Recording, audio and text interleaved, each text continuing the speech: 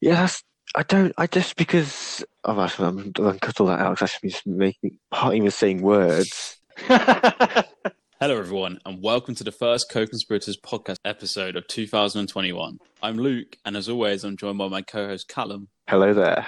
And John. Happy New Year, everyone. Of course. So this podcast was born out of the first lockdown, and as England have entered yet another lockdown, we look forward to continue to scour the world of conspiracies for you. In a reference to some of our more diehard fans, sadly this week I was struck by Prince Philip and have come down with the novel coronavirus. I just hope that Kim Jong-un has listened to my conspiracy on why North Korea isn't actually bad and reaches out to give me the antidote. Was it them and Ghana going to be the main beneficiaries? Yeah. I would also like to welcome our new listener countries, Slovenia, Romania, Sri Lanka, Iceland, and the Philippines. However, today we will be talking about areas we will never be able to welcome as podcast listeners. No, not China, as we are banned there, but of course, the lost civilizations of the world. You never know. They might have a stable internet connection to be diehard Co-Conspirators podcast. Yeah. I know, I swear we've got some listeners from Amazon. Yeah, we could do.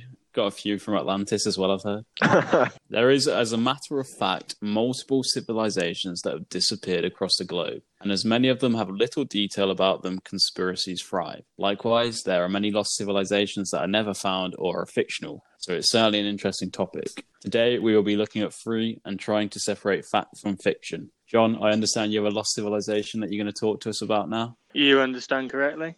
So, I'm going to be focusing on the Amazon, and I don't mean the parcel delivery service. I mean the rainforest. Given the size of some of their warehouses, you imagine there's a few people lost in those. So the Amazon rainforest is the largest rainforest in the world, and it's located within Brazil and Peru mostly. Now, due to its huge size and dense tree coverage, it has long been thought to have hidden some secrets regarding possible civilizations. For many years, it was thought that the Amazon rainforest was never more than sparsely populated, as it was impossible to sustain a large population through agriculture given the very poor soil. Now, archaeologist Betty Meggers was a prominent proponent of this idea, as described in her book Amazonia, Man and Culture in a Counterfeit Paradise. Is this a historic kind of lost civilization? Is it modern? Because I know people say there's untouched tribes in the Amazon still. I don't know if that's just a myth or there's any truth. I think there probably are, just given the huge scale of it, which I'll kind of come on to. But this is mainly focused on kind of ancient ones, rather than any that live in there now. Yeah, I can just imagine, there's just an untouched tribe, no one's ever made any contact with it. Their lives are completely different, and then fucking Andrex just knocks down a tree for a bit of toilet paper. So yeah, Betty Meggers claimed that a population density of around 0.2 inhabitants per square kilometre is the maximum that could ever be sustained in the Amazon rainforest. And these people would have had to survive on hunting, given agriculture that would be needed to host a large population was totally out of the question because of the poor quality of soil. This estimate would lead to a population of, at the very most, 1 million people in the entirety of the Amazon. And that was kind of agreed amount of people that could have ever lived there at its peak for decades. However, channels and pathways recently found in the Amazon that resemble modern grids and must have been created by humans were one of the very first indications that perhaps advanced civilizations had previously lived there. Was it a block system? The grid system like Milton Keynes, yeah, I think so. Okay, so the Amazon basin, just for a bit of context, is around 7 million square kilometres, and 5.5 million of these, which is bigger than India, is completely untouched and unstudied. So as a result, any previous estimates of civilization were likely to be wide of the mark because they've been based on such a small proportion of what is a massive area. The initial view was that humans hadn't touched or set foot in the Amazon until around 1,000 years ago, as the soil and rainforest conditions would have made it almost impossible to flourish there. Since clearing and cutting it down in order to make room for commercial agricultural farms, that view has begun to change.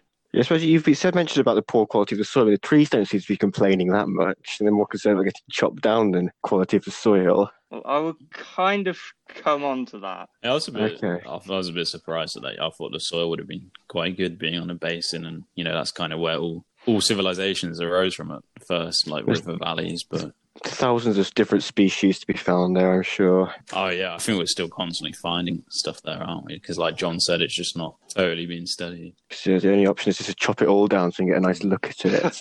So yeah, kind of as we've been clearing more and more of the Amazon, more and more things have started to emerge. So they actually found evidence and remnants of enormous cities in the Amazon. Spanish explorer Francisco de Orellana. I mean, I've definitely butchered that, so apologies to any Spaniards. Was the first European to cover the length of South America. And when he visited the Amazon, he reported seeing incredible cities, thriving culture, arts and crafts, and this was all in the early 1500s. Isn't Orellana also the person who claimed to have found El Dorado? It might be. I've definitely heard his name mentioned in an Indiana Jones film. Yeah, you might be right, or we could be totally wrong. Yeah, I don't know. But yeah, a man I'll touch on later, Sir Walter Raleigh, also tried to look for El Dorado and failed. So takes a good explorer. Yeah.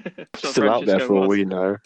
So 100 years later, other European explorers used Francisco's findings and returned to the Amazon to try and see them for themselves. But instead, they found absolutely no trace of any human life or civilization, much less any cities, despite retracing his steps almost perfectly. Now, the actual main explanation for this is that allegedly the Spanish brought smallpox over with them, which the natives had no immunity to. So as a result, within 50 years, these cities had as good as vanished beneath the undergrowth. This is made all the more amazing given there are now signs that numerous cities larger than London at the time were present in the Amazon, with some archaeologists predicting the Amazon actually had a population of over 20 million, 20 times more than any previous estimates. The fact these cities were larger than London implied that perhaps technology and society was also more advanced than London at that point too. And also to be found slap bang in the middle of a forest is quite incredible.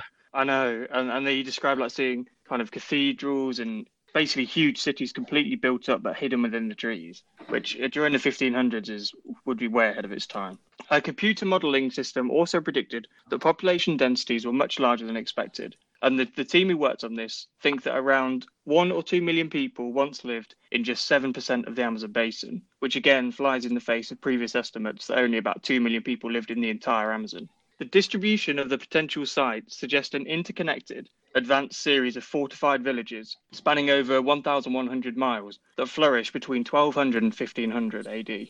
Archaeologist at the University of Exeter, Jose Iriarte, said that we seriously need to reevaluate the history of the Amazon. I'm just still trying to wrap my head around the idea they had massive buildings in amongst all the trees and stuff. Because when you see documentaries of the Amazon, it's just wall to wall, well, rainforest. I just don't see any way how they can just start the foundations, let alone have to chop down all the trees with what technology they had back then. I mean, I don't really know the makeup of like a country like England, but when they've just been full of forest at one point, and that's obviously been chopped down to build the cities and the urban areas, but.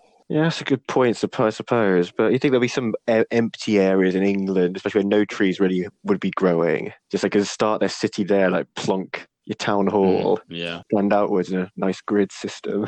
It was implied by the Spanish explorer that there were reasonably large open areas from having cut down the trees, and then they built upon that. But he also said that there were cities and huge buildings that were kind of built into the trees and into the forest, so almost using it as cover. Tree houses. Well, probably some, but that wasn't really what he's getting. A bit more advanced than that. Give him some credit. As touched on before, given the poor nature of the soil, it begs the question, how were 20 million people fed? Especially given that the previous estimate that said the Amazon could probably house about 1 million people, but that would only be surviving on things they hunted rather than things they were able to grow themselves. So evidence actually now seems to suggest that they invented their own soil. Because they not just eat a load of fish. Well, good luck fishing in the piranha-infested Amazon River. They invented fishing rods. That's what they I use one unsuspecting guy's arm as bait. Piranhas will latch on, yank him out. Yeah. I think fishing was included in the hunting part as well. Oh, fair enough. But I think they just wouldn't. You wouldn't be. It's like having twice the size of London now, all just living off fish in the Thames. I think you struggle with that. Nah. So the evidence seems to suggest that the Amazonians actually created their own soil called Amazonian black earth, or terra preta, which is completely full of microbes that aren't found anywhere in the Amazon. Scientists today have used this soil, and you can take a handful of this 8,000-year-old soil, and it will make completely infertile soil fertile instantly. This soil was used by the natives to grow crops and food, but how this soil was created is still not known to this day. Many conspiracists and even scientists say that this actually points to a far higher level of scientific development within the ancient Amazon than previously thought. Part of the process, they think, involved charring and burning and then cooling over and over again the soil. But the more mysterious aspect is the high levels of microbes in the soil that are not normally found anywhere in the region, meaning they must have been found and then added artificially. It's just a fascinating thing about so many inventions, things we take for granted. I know just the process. Who decided to combine flour, water, and yeast to make bread? The first guy is like, "I'll put this all in, then we'll heat it up, and it'll make something nice and edible." I know, that's always baffled me. I don't know how anyone's ever invented anything, to be honest. Yeah. Like, how do you invent a computer for the first time and all that kind of stuff? It's crazy. Just got to have a very advanced level thinking, be ahead of it, literally ahead of your time to even come up with the concept of that. It's just, I guess, a lot of trial and error, but just even think in the first place, right, we could make this soil usable if we just start heating it and cooling it. And I don't know, I suppose they didn't have computers and games and television and Netflix, and so they had quite a lot of spare time once all the hunting was done. Yeah, so got nothing better to do than isolate microbes. Yeah, went off to do their experiments. So many of the trees in the Amazon, this is something I wasn't aware of, but many of the trees in the Amazon, upon scientific study, were found to not actually be native to that area. The Amazon is in essence a man-made rainforest. These trees are not real trees. That is a very niche reference, but one I very much appreciate. Peep show, if you don't know, check it out. So trees such as Brazil nut trees dominate the Amazon, but evidence in their soil suggests that these trees did not grow naturally, but instead were planted and cultivated thousands of years ago by the Amazon civilization in order to provide food. Another thing that points to past advanced civilization within the Amazon are the numerous mysterious man-made structures. Thousands have recently been discovered in the Amazon, many of them similar to Stonehenge in England, with the use of light detection and ranging, called LiDAR, which is a non-destructive form of remote sensing that has been used to see what's beneath the trees and the undergrowth. The monuments are mainly circles and squares, but also feature more advanced patterns, such as squaring the circle, in which a square perfectly encompasses a circle. This mathematical puzzle was initially credited to the Greeks, but this evidence shows that it was already in the Amazon 3,000 years earlier. Yeah, I guess that's something you just never know about, because all our history has just come from Europe, because, I mean, that's where we are. And, if the Spanish have gone over there and created a pandemic and killed so many people, and, these civilizations could have been doing exactly what we were doing, and earlier as well. Exactly. There's no real reason why they couldn't have been. And the only reason we just don't know about it is because the Amazon has been so vast and we've hardly touched it. The more and more we've been cutting down, the more and more we've been finding out, which is not the best way of finding out, which is why this LiDAR, I think, is quite groundbreaking for Amazon exploration. Many of these sites are also perfectly aligned to true north, south, east, and west, which suggests advanced astronomers were also living in the Amazon as well as mathematicians, operating at a level thousands of years before the rest of the world. At another site, the team went deep into the ground and located ceramics and charcoal, suggesting a modern-looking village dated to around 1410 AD. This excavation also showed that people wouldn't necessarily have built close to rivers as initially thought, which runs counter to any modern assumptions. It revealed there are likely 1,300 geoglyphs and villages in a 155,000 square mile part of the southern Amazon, which is obviously such a small aspect when you think it's actually 7 million square miles to have found 1,300 villages in just 154,000 of that. It shows you how much of a thriving community it just might have been. I didn't even realise the Amazon was that big. Obviously, I knew it was big, but 7 million square miles. I know, it's crazy. Ridiculous. To kind of conclude, it seems clear that the mysteries of the Amazon are only just beginning to be uncovered, but surely in time, with deeper exploration of the forest, more and more will come to light. Had these civilizations indeed been as advanced as now theorized, then it seems likely that the Amazon could have become a scientific and economic powerhouse of the world, perhaps even colonizing and dominating the world today. If only the Spanish didn't bring smallpox over with them, then this may well have become a reality, and we could have been far more advanced than we are now, even advanced enough to colonize other planets by now. Ooh. So over to you guys. What do you reckon? I have a couple of questions. I guess my first question would be if they were so far ahead at the time, why were they not, traveling to Spain and rather than the Spanish finding them? I'd assume living next to the Amazon, a natural kind of path would to be get on a boat along the Amazon, and that would take you to the ocean and then go and explore from there. Maybe they're just happy with what they had, just content. True. Brewing their soil, just didn't really think, I don't need to go much further. We've got a pretty good setup here, pretty secluded, no risk of anyone finding us, just do our thing. I think especially when you're literally living in a dense rainforest bigger than places like India, they probably would have assumed, even at how advanced they were, that there just was no end to it, and that was everything that there was to be seen. Yeah. Flat forest, flat rainforest. Yeah, I think it's definitely an interesting theory, and because we've not really studied it much, is brings up some interesting ideas. The idea that there's, civilizations on Earth, we know the Greeks, we know the Egyptians, we know a few, but, you never really think of the Amazon, and if they were like thousands of years ahead, there's no reason why they couldn't be. So it's very interesting. I think I'll score it 9 out of 10. In terms of believability, I'm struggling to believe it a bit, just because, if they were able to create these microbes that could fertilize the soil, why could they not do an Edward Jenner vaccine for smallpox if they were so far ahead and eradicate it? I think right off my lips. Yeah, I think the idea that smallpox would have killed all 20 million, they must have been very weak in the immune system. But then I guess at the same time, the argument is they never left the rainforest. So, it's not like the Europeans where they've kind of gone all over, like the British are mixed with the French, blah, blah, blah. So you're always seeing each other and, you've built up a bit of more immune system. So maybe it is possible that smallpox could have eradicated a large proportion of it. Or the Amazons just weren't socially distancing, wearing their masks, keeping 2 meters apart. But yeah, I guess it will be interesting to see if anything comes out on this in the future, because I assume we're going to just carry on exploring. But, by now you'd have expected like something to come from there, like someone who survived the famous Amazonian smallpox crisis to have reached out. But yeah, they do well to be still alive for now. Yeah, I think it's definitely plausible there was some civilization there, and I'm surprised that you said it's like almost certainly agreed upon that there was a million there. I think that's quite a lot to be living in the rainforest, no matter how large it is. So I just assume, it's a few small isolated tribes. But yeah, I'm gonna score it a 3 out of 10. Yeah, I suppose it's one of those ones I've never even considered the thought, especially when you think back through history, like great inventions and stuff. Most of them you end up, just because of the way we've been taught, have been attributed to Europeans. So this the only limits are one's imagination, I guess, when it comes to progressing your civilization, making new inventions. So maybe these Amazonians were several hundred years ahead.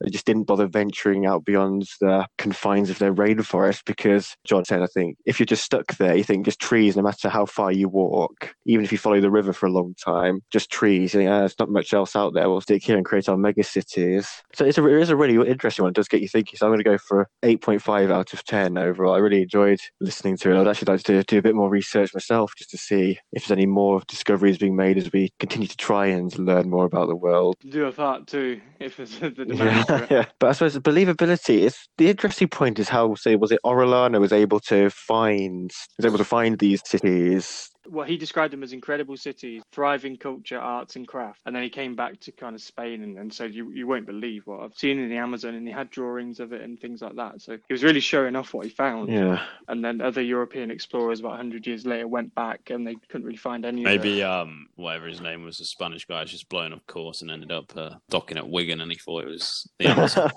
He thought he was blown off into the Bermuda Triangle. Or the ones that tried to follow in his footsteps. They just used the wrong tree as a mark. You think how big the rainforest is. You can't. Yeah, exactly. Your charts are how accurately you follow the stars and stuff. You could never plot a course exactly the way that Orellana went. Wind up in exactly the same part of rainforest. That does amaze me, actually. To be fair, like just how they could go back to the same place, like following a map across such a vast place. But fair play to them. I mean, I struggle to use my Google Maps on my phone to get 4 minutes down the road. Usually take a wrong turn. So fair play. That's why they had shipping lanes and stuff. But even so, the first people to plot this course to go from point A to point B, and then back from point B to point A to tell his mates, right, I've got a great lane here, guys. Yeah, I'd literally just have to end up living somewhere else because I'd never find my way back. Yeah, never out of your village. Yeah. I suppose it's not beyond the realms of possibility that there were people living there. If there's evidence of soil that was fertile, despite not being native, and trees and things that have been traced back, but not originating from the Amazon, you just start to bring some questions. And if there have been explorers documenting their finds, it could be likely. I'm going to go slightly higher than Luke, and also the disease argument, they were wiped out. So imagine, they have the immune system there. If you're just stuck in one place, it's not going to be as strong. And smallpox was from Europe, I think, so they would not have been prepared for it. I wouldn't even really have known much about medicine. And fingers from Wuhan, actually. Institute of Virology. Yeah, the Wuhanians were hundreds of years ahead of European civilization. Right, specifically in creating bat-derived coronaviruses. But yes, my believability, maybe it's a bit I'd like to believe that there's some unknown civilizations out there that were nice and advanced. So I'm going to go for a 4.5 out of 10 on the believability front. Cool, I think those ratings are pretty fair. For mine, I really enjoyed this theory. I'd never really heard much about how advanced they supposedly would be, and that there actually seems to be more and more evidence backing that up, coming to light every day. So for the overall theory, I'm going to go for a 9 out of 10. For the believability, I'm going to go a bit higher than you guys, probably a bit biased in there. But I just think the fact that they actually are now finding evidence and of villages and evidence of monuments and things that suggest they were mathematically advanced and in terms of astronomy as well, I think it kind of backs it up quite well. And I think, with the Spanish explorer coming back and saying he'd seen all this stuff, okay, he could have made it up. But I think if he's a very well-known explorer and his reputation precedes him in that regard. So I don't think he has just completely made it all up. But surely if his reputation precedes him, all the more reason to make things up just to bolster that reputation even further. People aren't going to question you. Send all your competitors off on a wild goose chase and hope they get swallowed up by the Amazon. So all discoveries are then left for you to find. Well, I mean, to be fair, I don't know what his reputation was like at the time. I think now it's maybe better now. One of those people who got more famous after his death. But I mean, he was someone who navigated the entire length of the Amazon River, which in 1500 is pretty impressive. Well, just not turn left or right, just keep going straight. Helen Skelton. Well, I mean, to be able to feed yourself and all that is a blooming long way. I think it's quite an achievement. It wasn't in one of his massive galleons, was it? So it was a much more smaller vessel. So I'm sure that would have been a shock. I mean, I'd assume so. See the ship with cannons and all sorts of plowing through the Amazon River. Yes, I think believability-wise, I think the evidence seems to speak for itself. I was quite impressed by it. So I think I'm going to go for a 7 out of 10. I think Luke bringing it down because he thinks that they should have seen smallpox coming. Are you forgetting what the world's like now? We're advanced now and no one saw this. But they're more advanced then than we are now. I just don't believe it wouldn't wipe out everyone. I don't think they ever had a 100% death rate. They must have a really weak immune system for that to be the case. To the fact that they'd eat like a bloody carrot and die or something. Well, it didn't have to wipe out everyone. If it wipes out like the men who were doing all the planting the trees and hunting, then it only specifically killed the men, or the women were fine, so they could never reproduce. Yeah, 10 million women alive and 10 million men dead. Only one Spanish explorer left to mate with. You better have a different kind of Amazonian tribe in that case. So yeah, I suppose that brings that one to a close. And I'm now going to hand over to Luke for our next theory. Okay, so the conspiracy/lost civilization that I'm going to be looking at is Roanoke Island. So Roanoke Island is a small island off the coast of modern-day North Carolina in the United States. So in around 1584, the English, led by none other than Sir Walter Raleigh, who I'm assuming you guys have heard of. Didn't he make the bikes? Yeah, he did, yeah. Raleigh bikes, yeah. Car racing, isn't he? Famous for that. Well, he was a rally driver. And he seems to follow Trump around as well. Probably the Capitol Hill. What a Raleigh. So yeah, the English were looking to set up their first colony in the new land, the new United States, and they scouted the East Coast looking for a suitable spot. So obviously England had named Virginia after the Virgin Queen Neville, and they were looking to finally start colonizing it. However, at the same time, Spain was in the area, dominating the Americas, and so England wanted to be rather low-key. Roanoke Island was perfect. It is a small island hidden behind other island-like structures, with a small entrance from the sea, making it both hard to get to and impossible to spot should the Spanish look. So in 1585, the English finally established a colony on the island. Around 600 men were sent to Roanoke. However, due to storms causing ship crashes and supplies to be destroyed, only 180 of the intended 600 stayed there, as there simply wasn't enough resources to support all of the original crew. The English actually also picked up 2 Native Americans to take back home to England to try and integrate them with the culture and form a bond that would be useful in dominating the rest of the USA. Because, I mean, as you can imagine, the natives were rather hostile, and so it is vital a friendship could be struck. It is literally like aliens just rocking up, they look so different to you. You'd be pretty scared. I mean, looking back at that through the lens of 2020 now, 2021, I'm not sure that's going to go down very well in terms of how culture will perceive that. We're just going to abduct a couple of Native Americans and try to integrate them into the UK. I don't think, even by 2020 standards, the British Empire's done anything wrong, Callum. But it was, however, agreed upon the ship's return to England, they would restock and send out more men and supplies to Roanoke to make this a proper permanent colony. Do they plan on sending any women over there, or was it just men? This is the thing that blows my mind. The first lot was just men, and I mean, they wanted to set up a colony there, so I don't really know what they're doing. I think they just sent the men to build there, and then they planned to send the women out next, but I think that was still a couple of years down the line. Just a load of guys desperate to get away from their wives. They set up a working club in a remote American island. Yeah, good tactic, to be honest. But yeah, Roanoke, it's an island surrounded by a number of other islands, which had tribe civilizations on them. It was also not very far from the mainland, like 40 kilometers or so. And so the English worked with the Native Americans in the area to secure food and survive the winter. They also explored and scouted all areas around them, meeting numerous tribes along the way, because kind of every little area has its own tribe, and some of them like each other, some of them hate each other. So there's all that going on as well. What's rather fitting to 2020 or 2021 is that in every city the English visited, an epidemic quickly ensued and the natives died in numbers.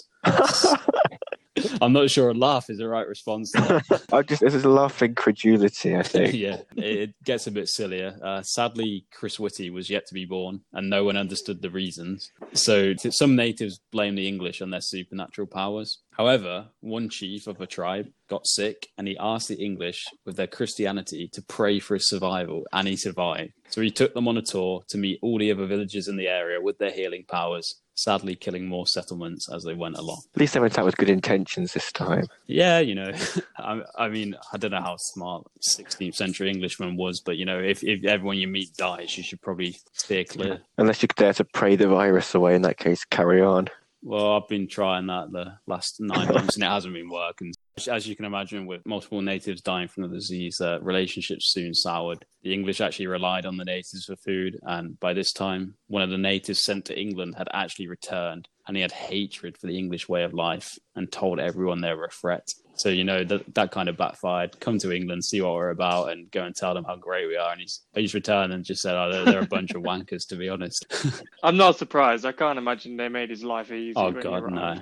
Well, you think they'd want to if they were planning something, but I don't know. You can't control how the rest of the population reacts, so. No, I'm surprised. Yeah, I'm surprised they didn't get sick as well. So it's working, but yeah. So actually, there was a group of 3,000 natives planned an attack on the colony, and the colony was only 108 men, but actually the 100 men won the battle. Which they're outnumbered 31. Not sure how that happened, to be honest. I think the English had obviously got experience in building forts and had some proper weapons than what the natives had. But yeah, this was the end of any friendship, and the English started to starve. But luckily, in June 1586, which is a year after Raleigh dropped them off, another English hero, Sir Francis Drake, was on his way to check on the colony with more supplies, and the colonists begged him to take them home, which he did. And they returned with tobaccos, and what's quite famous is that's how potatoes first came to England. They also had maps of new land so that they could better plan for the next colony, because it was a bit of a failure. I mean, apparently, was it Raleigh who discovered the potatoes? Yeah. I think he had a brother he got there a bit earlier, but he found out that the potatoes wouldn't fit in his pipe, and the tobacco tasted horrible. That's funny. So Raleigh potatoes, Raleigh driving, Raleigh bikes, fair play. It really did change the country for the better. What I do find rather odd is what happened next is, they actually, 3,000 natives tried to attack them and they survived and begged to go home. The English left 15 men on Roanoke so they could maintain some kind of a presence there. 15? They were however outnumbered and attacked by the natives and died. So you've just had to fight off probably a very difficult and bloody fight against 3,000 natives. With just 108 men. Okay, fine, that's fine. We'll just I don't know what the logic there was. It was 15 men from the boat that had come to resupply rather than the people on the island wanting to stay. I don't know if they just think, we're Englishmen, we'll definitely beat these inhumane natives, and just backfired a bit. I don't know what the selection process was for determining these 15 members. Your strongest and bravest, or was it these are just the ones who are unlucky enough to draw the short straw? I think it was the 15 most annoying. Well, the thing is, I read a few things about this, and it's interesting because there was certain occasions where 10 men had gone off to go fishing, and they just didn't come back for a long time, so they just went home without them just because they couldn't be bothered waiting anymore. It's not like you can like text them and say, hang on, give me like an extra 2 hours, I'll be back at the boat. They just got fed up and went home. That's such an English thing to do. Yeah. But yeah, despite all this killing and, war or battles, the English still wanted to set up a colony in the area because they knew the American land was quite important. So this time they actually decided upon neighbouring Chesapeake Bay on the same stretch of coast as Roanoke Island, but 40 kilometres away. This time they actually did decide to bring women and children, as well as the other Native American, so we kidnapped two, and it was Manteo from the Croatoan tribe, who had supposedly properly integrated into English culture and was to help the English and natives get along. So they went to Roanoke, first of all, even though that wasn't their destination, to visit the 15 men they had left, sadly only to find human bones and overgrown fortresses. But for some unbeknown reason, they actually disembarked on Roanoke Island rather than continue to their destination, Chesapeake Bay. And it's actually not really known as to why the hell they did this. And they actually set up permanent settlement on the island that, they'd just been attacked and loads of people had died on. Some suggestions are it's due to a falling out with the Portuguese navigator, but also because it was closer to the island of Croatoa, which is where their befriended native Mantier was from, so that they could be better protected. I don't know if they just saw like the 15 men had died and they were like, oh shit, we really, really need your help and we want to be located near you, so can't really see any of the logic. Well, in case there's an attack, just wheel out the Native American and hope you can talk them down. Yeah. But yeah, shortly after landing on the island, actually, a colonist was killed by a Native American while searching for crabs. And the English decided to retaliate by attacking a native village. However, the only people they killed in the native village was their friends, the Croatoans, who were looting the village. So they went to the village to kill the natives who had escaped and then just killed the looters that were their mates instead. And obviously that didn't help relations with the natives they were actually friends with. Oh, I wouldn't want to be the person in charge of trying to work out the diplomacy and the fallout from that. I just wonder, there's not really much documented about it, whether this Manteo native who went to England, whether he learned English and he was translating, or, it's all hand gestures. I don't know how it all works. Yeah, I just wonder how they make first contact with these tribes. Anyway, back in those times, you think isolated tribe, very hostile. How would you try and talk them down without being instantly killed in a hail of arrows? It's really weird because you've got like so many witness accounts and you're like, oh yeah, the natives told me this. And you're like, how? Well, like, how did that happen? How are they telling you?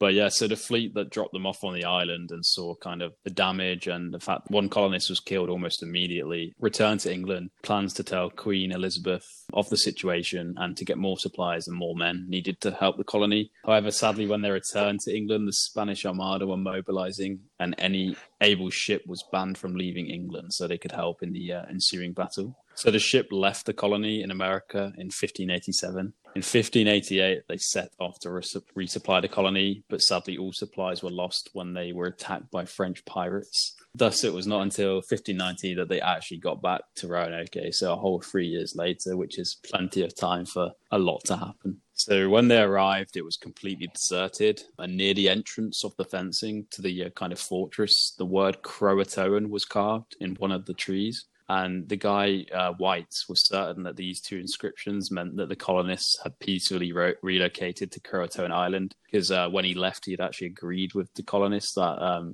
should they need to leave, they should leave a secret token on one of the trees. However, if there was to be any distress when they were leaving, they were to engrave a Maltese cross into a tree. And as there was no cross, he kind of concluded there was no distress, although I'm personally not entirely sure how easy it is to quickly engrave a Maltese cross. Yes, you could easily miss it as well. Yeah, I know. They could have done it on a tree you haven't looked at.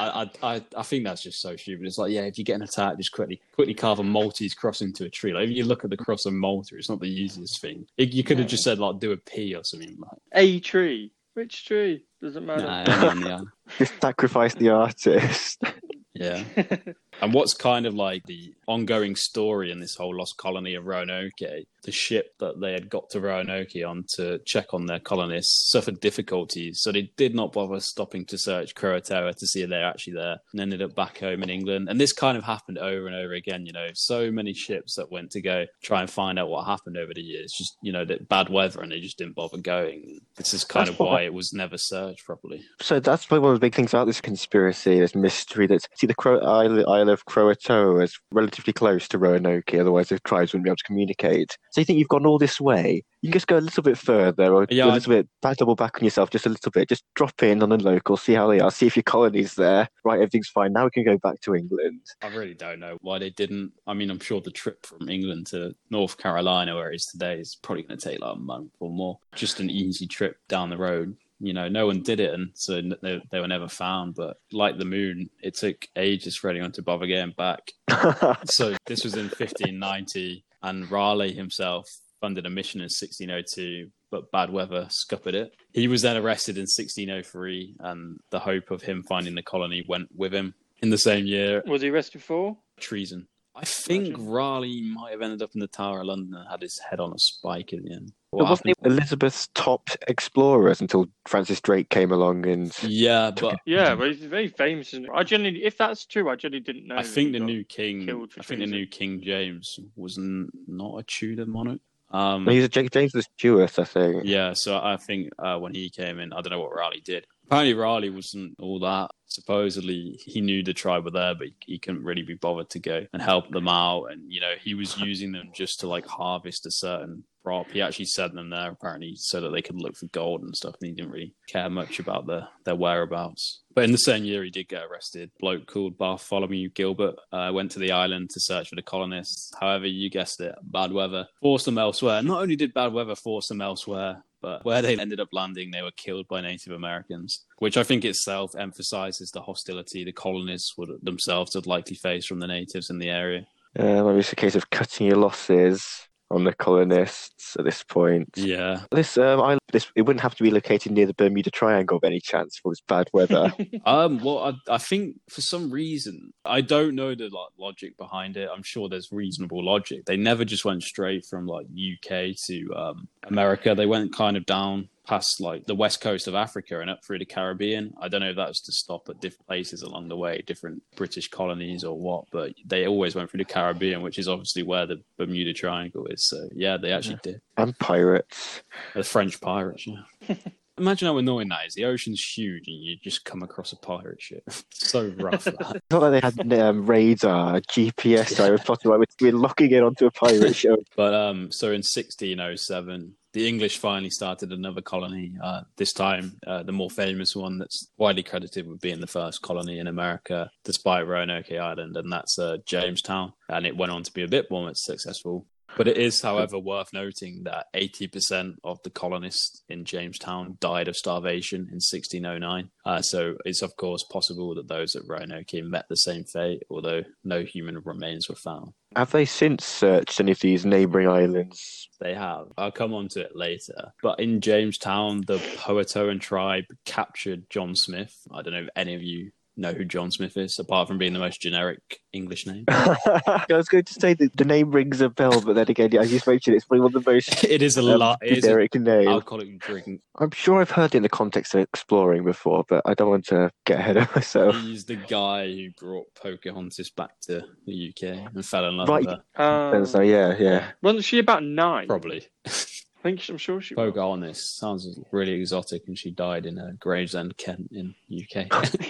But yeah, he was captured by the Powhatan tribe, and they actually described him a place in America, which I don't know how they did because I don't know how they communicated, but they described him a place where men wore European-style clothing and had walled houses, obviously different to the Native American houses. They drew up a map of the said area, but he never went to explore it. Too busy trying to find 9-year-olds. Yeah, exactly. Too busy preying on the locals. Yeah, the Jamestown residents had assumed that they'd just been massacred. Even more so when the Native Americans massacred the Jamestown village itself in 1622.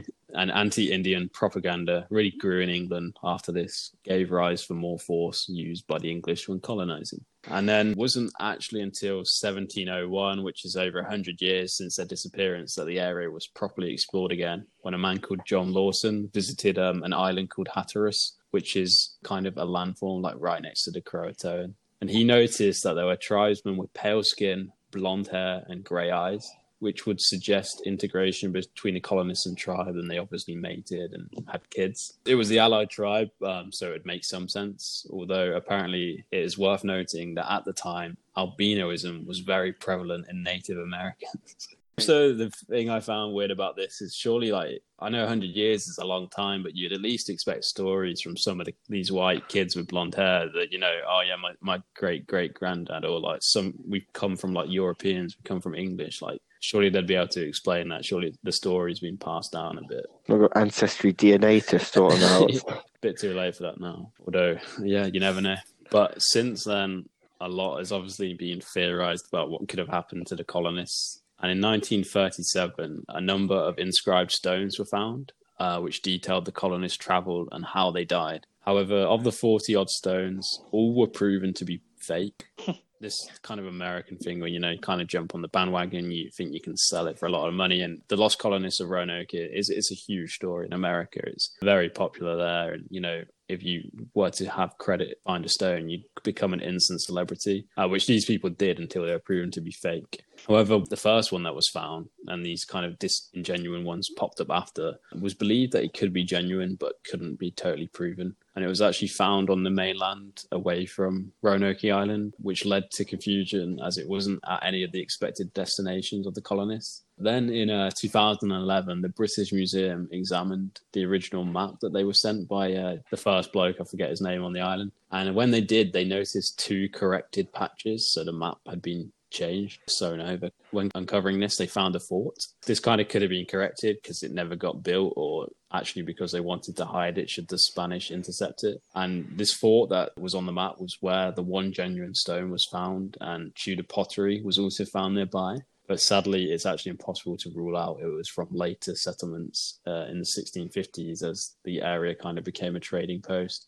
They can't date it well enough to say it's definitely from the colonists. But obviously, as I mentioned, one of the most common theories is they were massacred by the natives. So even though they were allied with the Croatoan tribe, the first 2 years that they were actually on the island was the worst drought in 800 years in the area, which inevitably meant a poor harvest and lack of food that the natives were providing for the English. Obviously, that would strain relationships and, you know, potentially result in a massacre to, you know, we feed ourselves, we're not feeding you anymore. But yeah, yet again, human remains are yet to be found. But they could have eaten them, couldn't they? The bones are done well.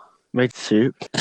Yeah, fair enough. I mean, I don't know about Native Americans, but cannibalism was certainly rife in many, I don't know if I can call them ancient, but many native areas like Fiji, for example. Especially if you say there's a drought and lack of food. Get a lot of liquid out the bone. And these guys have just rocked up, and immediately the droughters connect the superstition. Yeah, they're killing us with their fucking disease, and now there's a massive drought.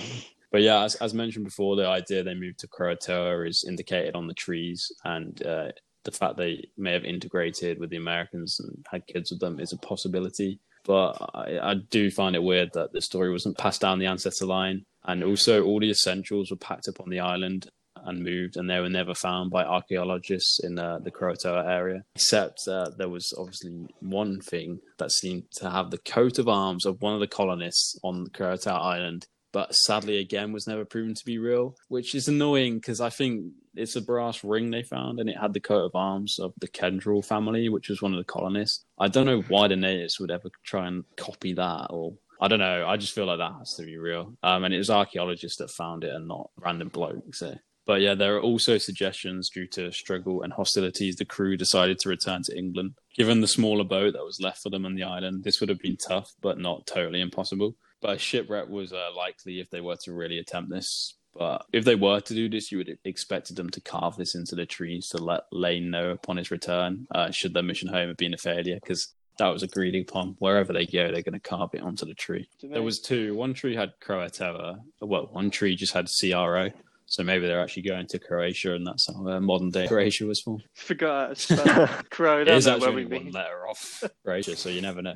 Finally, one of the main theories, and the last one I'm going to touch on, is that they were attacked by the Spanish. The Spanish were known to scout the area as they knew the English planned on building a settlement. Given Spain didn't recognise England's claim to the area, they would have wanted to eliminate them. Again, there are clear issues with this, as Spain is known to have carried on scouting the colony or the area for years after its disappearance, suggesting that it was not them who wiped it out, and there was no reference in Spanish literature or no maps on the area, so they've done well. But yeah, that's it, the lost colony of Roanoke. What do you guys think? What do you think the most likely explanation there is? Well, I suppose the old adage goes, if at first you don't succeed, try again. But if you're getting wiped out by diseases, hostile tribes, drought, starvation, your mates aren't bothering to wait for you while you go fishing, I think you need to abandon the mission there. But we tried, but there's plenty of other places we can colonise. If they were able to predict the future, they'd see, yeah, we get quite good at it in the end. So no use wasting our resources now on this tiny little island. But it is really a really interesting and fascinating story of how persistent they seem to be to get this small island with these two Native Americans, one who ended up hating the English and one who I think they managed to integrate and become friends with the Croatoans. That seems suspicious enough because we don't know how the Croatoans and that tribe who were abandoned essentially, how they fared, and nothing in history seems to have a straight answer. One thing I was quite interested, I like how Francis Drake's had to be dropping by on one of his voyages. I'll just check in, see how they're doing. Very Oh, they're not there. Yeah. No one's home. Not going to look around anymore. We're not going to scout out the area. Probably didn't even step foot on the boat. Just drive by. So the equivalent of your Amazon parcel, you're not seeing is going to deliver it somewhere else. I'll deliver these supplies somewhere else, to one of the other colonies. It seems like it was doomed to fail from the get-go. First, sending just if you want to make a colony, just sending a bunch of men over there. I don't think it worked how a childbirth was working. Medicine was advanced at that stage. Yeah, unless they planned on just forcefully taking over and mating with the locals, which would have not gone down very well with chiefsmen and the tribes, given the apparently already tense situation between warring factions. But it just seems like there's so many unanswered questions about it. We'll never know the answers. Such a big part of American history and English history as well, given it's got two of your biggest English explorers, Raleigh and Drake, as some of the main players. So I'm going to give this one an 8.5 out of 10. I quite enjoyed it. I think believability is a tough one because there's lots of different angles of what people have theorized could have happened to them. I think probably the most likely one is that they were just massacred by another tribe. But then to find no human remains is quite telling, unless they were very good at covering up their tracks, these Native Americans. They're supposed to be good hunters, good trackers, but it's very secretive. Just didn't want to leave any trace of the colonists. Yeah, I'm not sure they would have been that worried about doing that, to be honest. But yeah, I mean, or maybe they saw the colonists as such an affront to their sacred lands. They wanted to eradicate any trace of them. That included bones. But I just still think that this is the first time they came back and realised they've been attacked by 3,000 versus 180. You think, right, we tried, let's go home. This is not going to work out. And then the baffling decision to leave 15 men there against probably another attack if the Native Americans realise they're still on our land. There's some serious questions to be asked of the decision making and some of the leadership of those ship captains. Not to mention all the mysteries of just multiple supply ships going missing in similar circumstances, never to either reach the island and never to reach Britain after potentially getting to the island because of bad weather. I wonder if that was just relatively common and it's just not really spoken about much in history because it's just a failure. Like you hear the success and not the failure, but like how many ships that tried to like cross the Atlantic just failed on the way. I suppose, but you do think they would have had logs and records of ships leaving ports even back in those times. You think, right, we're expecting this one in a few months after it had departed. It's been years now, nothing. Okay, right, we'll chalk that one down as perished at sea. Well, you say that, but didn't one sit in the Bay of Beirut for about 5 years with loads of ammonia on the end and blowing up? That's true, yeah, that was... The ship actually did get there, but just falling apart, I think. And there's a bit of a revolt over unpaid wages. It's a bit easier to track that one, but say, go to a relatively unknown small island with very aggressive and hostile tribes. Don't know how to score this on believability. Have you got any... I was thinking score the theory... Because you mentioned a few theories, maybe score the one you think is the most likely. Yeah, that sounds good. Okay, right, yeah. I suppose I'm erring just towards, because given how hostile things seem to be, the Native Americans would not have been happy since we English colonists had brought over disease, potentially droughts, if you believe the more spiritual side of things. I think they just had enough and say, right, you're on our land, you're not doing very well for trade relations now, because what if you nicked one of our guys, tried to integrate him into society, he didn't like it, and he's told us, right, we're going to have you. There's nothing you can do about it. So I think they were massacred. But as for the birds, maybe they just got washed away or something like that. There was a big battle on a beach. It's on 7 out of 10 that they got massacred. That's my thoughts. Yeah, I think that's fair enough. What about you, John? Yes, I really like this theory as well. I think it's going to be a theme of this episode as a whole, but I think it's quite different to a lot of the other episodes we've done. Perhaps a bit less proper conspiracy theory territory based and a bit more just historical theories and things more like mysteries rather than conspiracies, I think. I really enjoyed this one, a lot to unpack. So I think I'm going to go an 8.5 as well. In terms of believability and what I think is most likely, I'm going towards like a combination of two, because I think the kind of massacre theory and that they were probably killed, and I think maybe, even though this part of the theory is my own, but I think maybe there was a bit of cannibalism or something involved. I think there certainly would have been another conflict between the two. But then I also think maybe there were prisoners or some sort of peace treaty, and they ended up becoming kind of amalgamated and integrated into the tribe themselves. Because I think the appearance of white tribesmen, as much as you mentioned the albinos, I think that's too much of a coincidence for me. I think that probably was some sort of interbreeding between the two. In terms of that believability, I might go a 7. So you think that the Native Americans had a proper judicial system in terms of reintegration of prisoners back into society? Damn right. I don't know. Right. They could be doing. You have your state-mandated Native American wife. You've got your passport. You can now go to Croatoa and the neighbouring islands. You can leave Roanoke, but you're not allowed to venture past these seas. And you must also not hail any passing British ships and let them know where you are. Maybe some of the British people just thought it's going to be an easier life if I can just try and get on with them rather than constantly being at war, especially because my mates did. It's that fed up of their wives. Like, right, I'd rather have a Native American one. Can't understand what she's saying.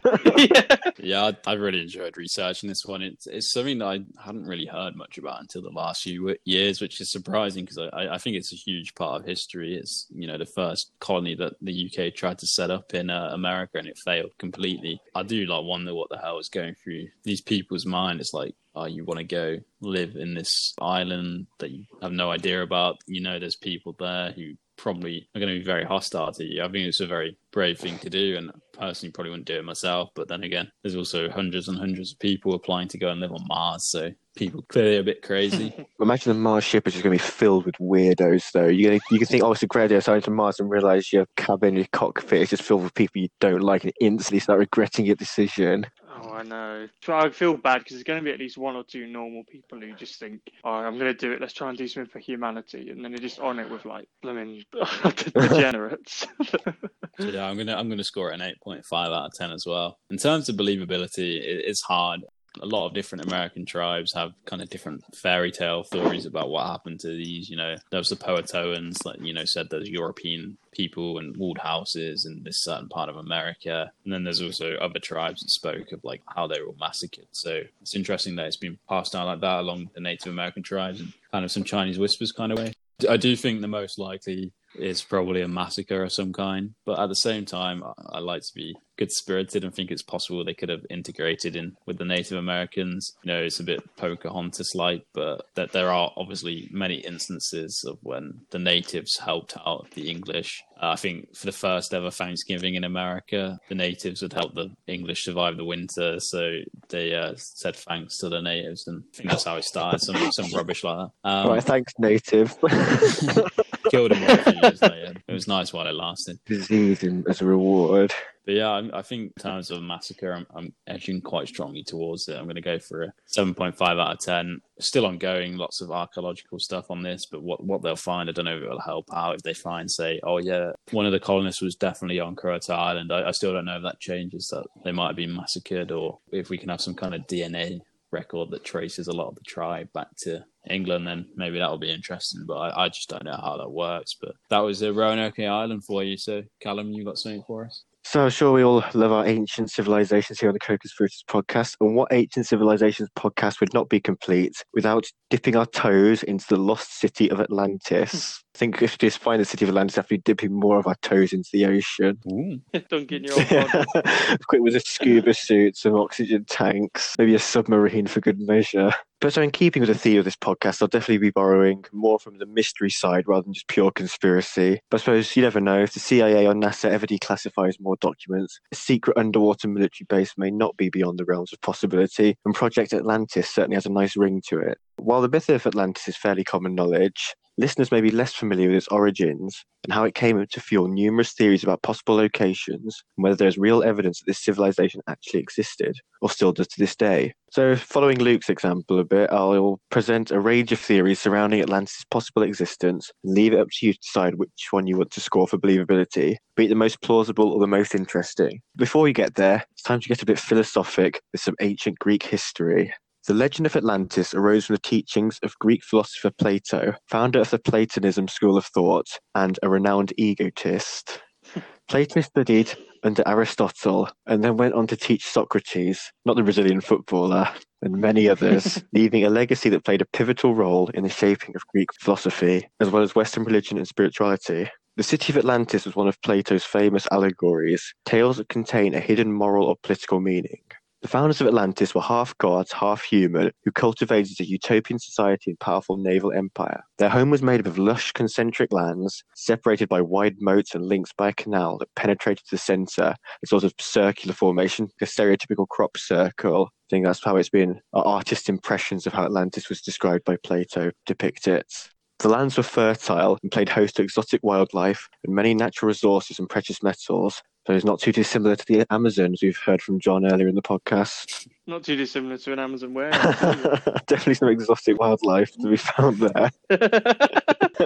The citizens, though, the Atlanteans, took their power for granted and they became greedy, petty, and morally bankrupt, according to Plato's allegory, angering the gods through their desire for immoral pursuits. Now, what these immoral pursuits were, I don't quite recall, but I'm sure an active imagination could conjure up a thing or two. One night, the gods were fed up and decided to punish Atlantis, raining down a terrible night of fire and earthquakes that caused Atlantis to sink into the sea, never to be found again. So Plato said that Atlantis existed 9,000 years before his time being around 360 BC, claiming it had been passed down through the generations, the story had been passed down. However, Plato's writings are the only historical record of his existence. Regardless, some historians are committed to investigating so-called geomyths, to the science of uncovering the real geological event underpinning a myth or legends. In 1882, historian Ignatius Donnelly published a book entitled Atlantis, the Antediluvian World, in which he argued that many accomplishments of the ancient world, such as agriculture and language, must have been imparted by an earlier advanced civilization.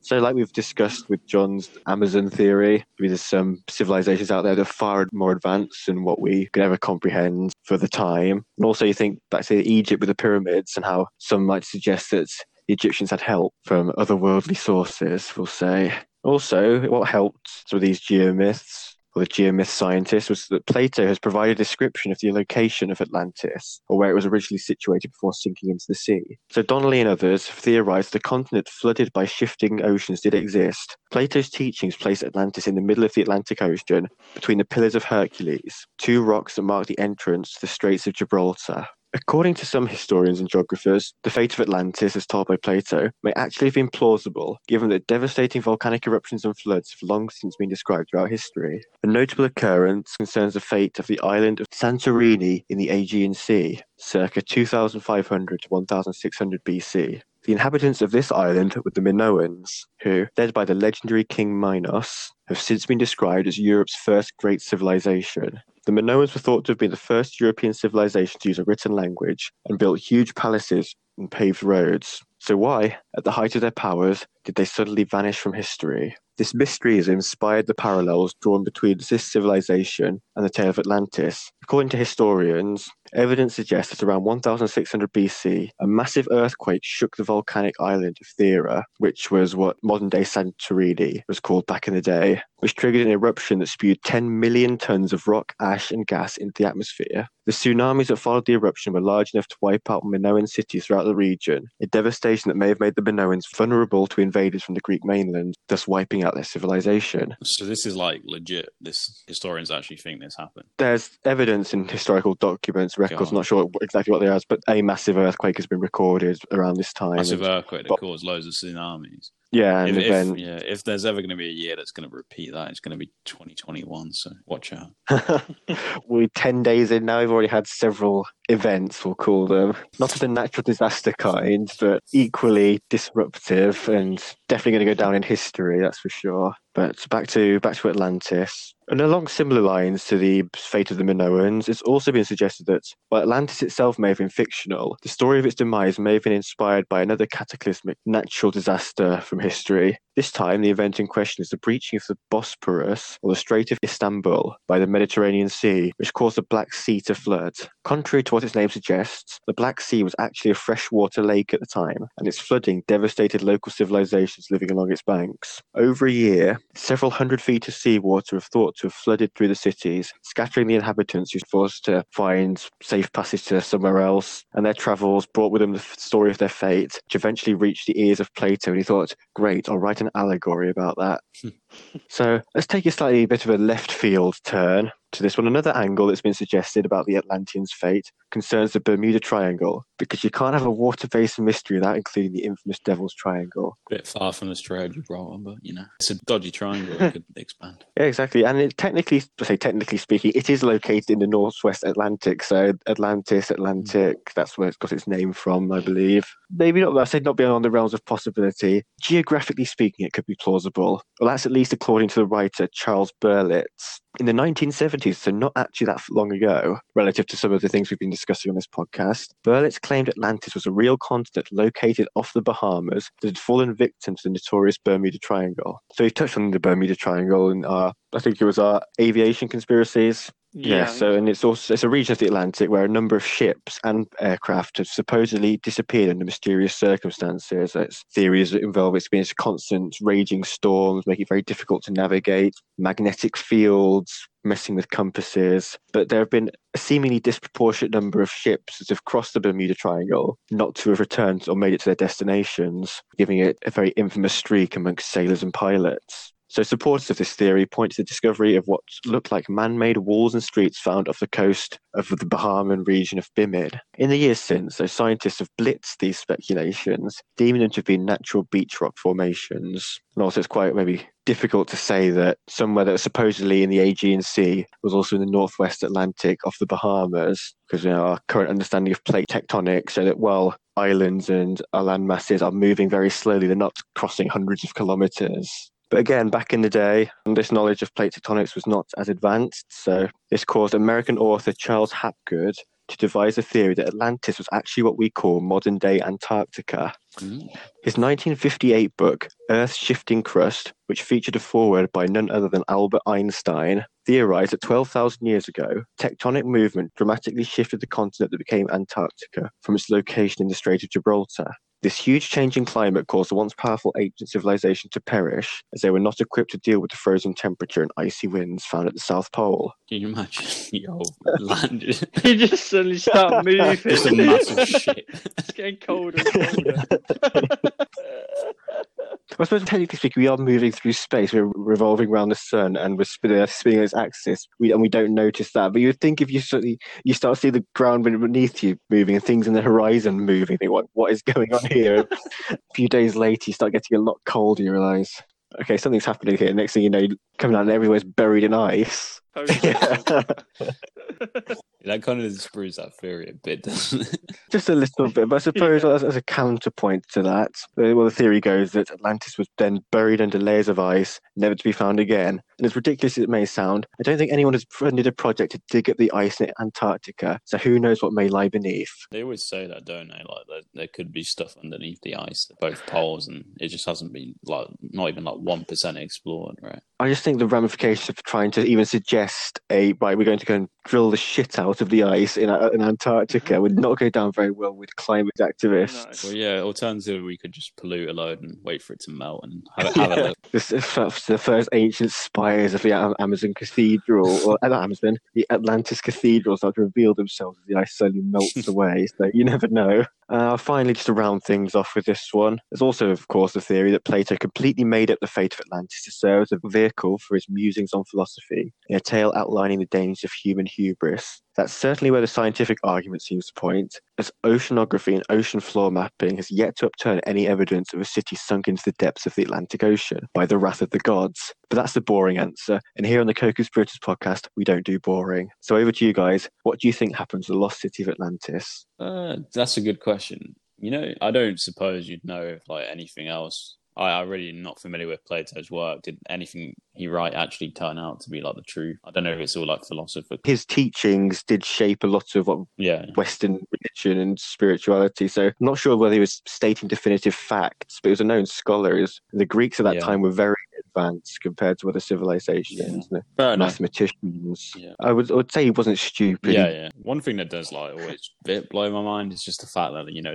the gap in the Atlantic Ocean between what like Ireland and USA is massive, and it's just weird that there's nothing there. You know, we're supposed to believe that all the continents were connected at one point, and I'm just surprised that there was nothing that drifted off into the middle bit. Because I mean, you know, there's like in the Pacific, there's quite a lot of islands here and there, and there's just nothing in the Atlantic. So maybe there could have been something, and you know, it's sunk because there was obviously I don't know, you guys are familiar with like Dogger Bank at all? No. It's like a piece of land that used to exist between like Britain and mainland Europe. So I think it's kind of in the North Sea, like near the Netherlands, and it was quite a large landmass, and I think that ended up completely sinking after like the last ice age or whatever. But so it's that due to rising sea levels then? Yeah. So it's definitely plausible that, you know, entire land masses could sink, because I mean that's definitely happened. And what's to say that, you know, it can just be like an isolated island in the middle of the Atlantic that's just a bit low and it's also what all these climate change activists have been harping on about for years, that if we don't reduce our carbon emissions, the UK will be underwater in 5 years' time. Not many people know, but it's the carbon emissions from the Amazonians that cause Atlantis to sink.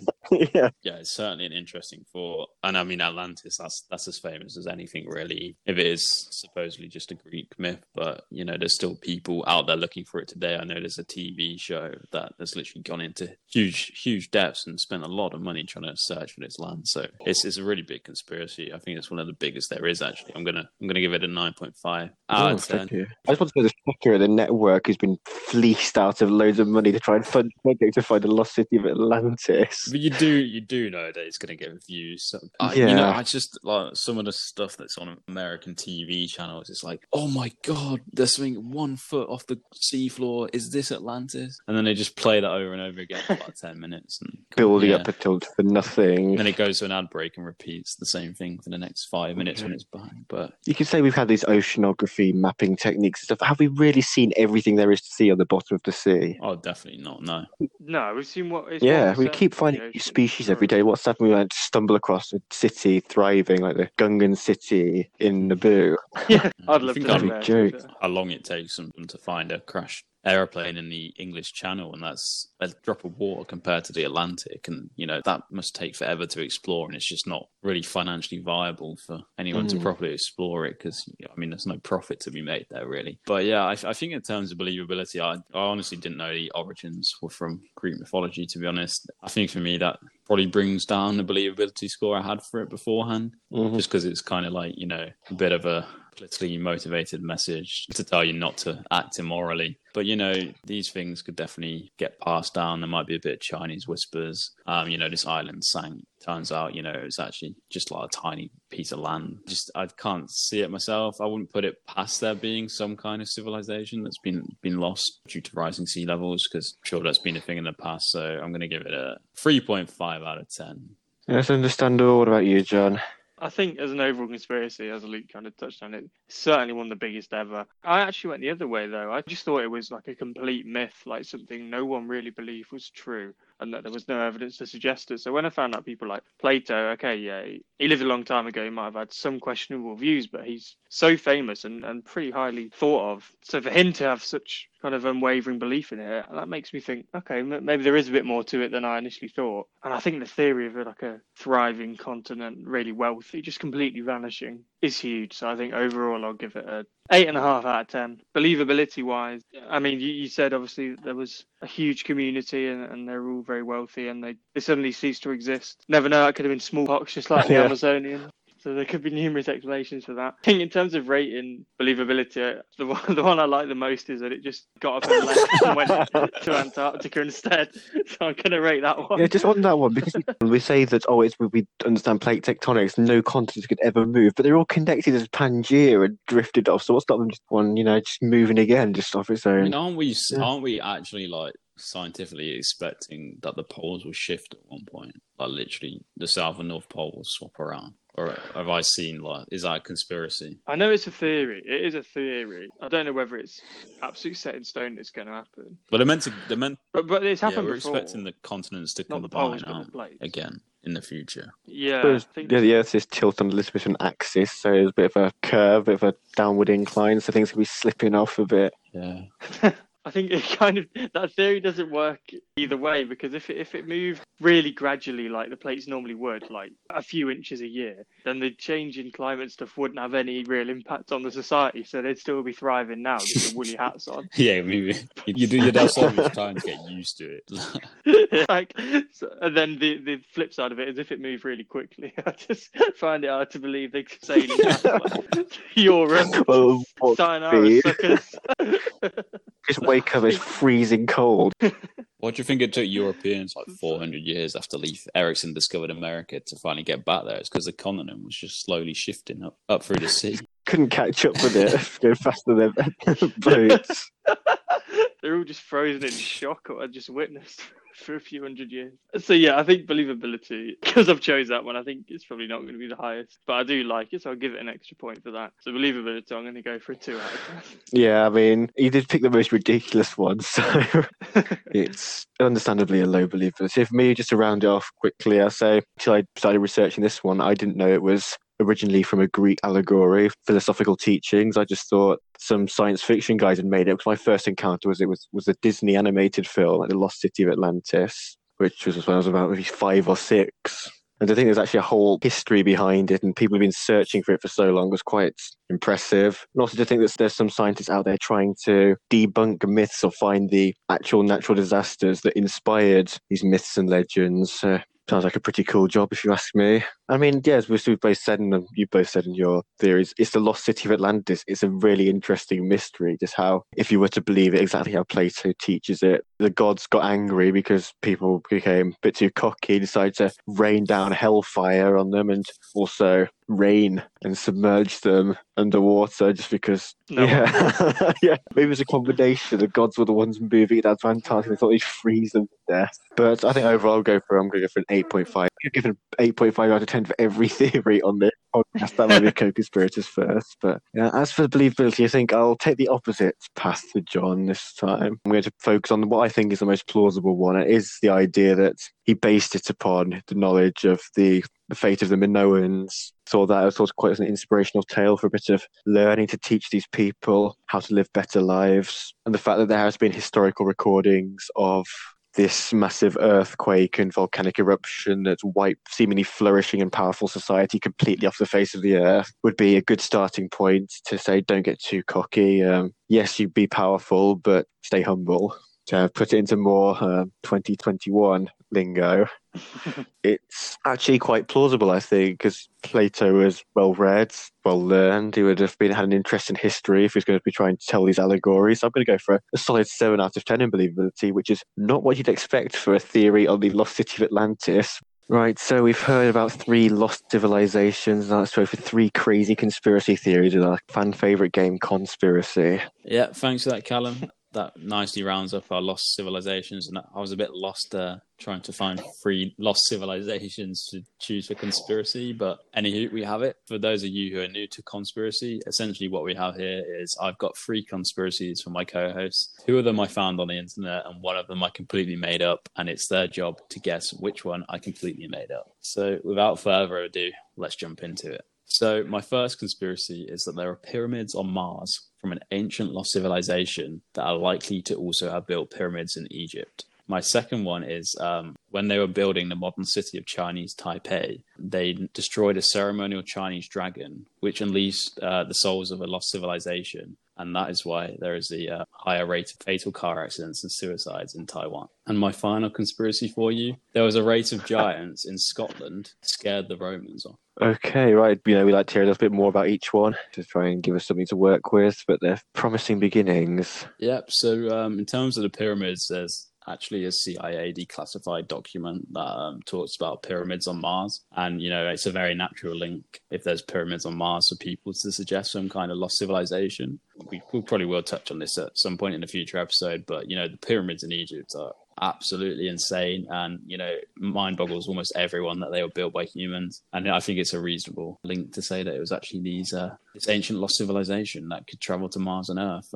Because also these pyramids didn't just pop up in Egypt; they popped up in places like Sudan, and it was those guys building it. And in terms of Taiwan, the modern city of Chinese Taipei, that was built after, the whole Cultural Revolution, when the Chinese kind of non-communists escaped to Taiwan and the communists stayed in China. And they wanted to build like a nice modern city to show that they were like better than China. And when doing this, they were building a UFO-style housing unit, but they knocked over a ceremonial Chinese dragon. And this, as I mentioned, awakened the souls of a lost civilization that lived on the island. And Taiwan has a high number of severe fatal car accidents and suicides, and it's believed this is down to the lost civilization, the souls haunting people. And then in terms of the Romans always wanted to be powerful. They always destroyed evidence of any ancient civilizations, as they wanted the people in the places they were to only really know of their power. And this includes a race of giants in Great Britain that actually built Stonehenge and were rumoured to still live in Scotland, which is why apparently the Romans only ever ventured north of the border once before retreating and obviously building a wall. Just want to start with the Scotland one. You say they built Stonehenge. Yeah. They were from Scotland. That's one hell of a journey. I think the idea is that the race was all over Britain, but they ended up in Scotland. The final one. They were dying out by the time that the Romans... Were they dying? Like, maybe they could have had longer strides. It wouldn't have taken that long to trek it all the way. Yeah, when I say giant, they literally just used to hop over to France. They were that big. So, Stonehenge was like dominoes for them.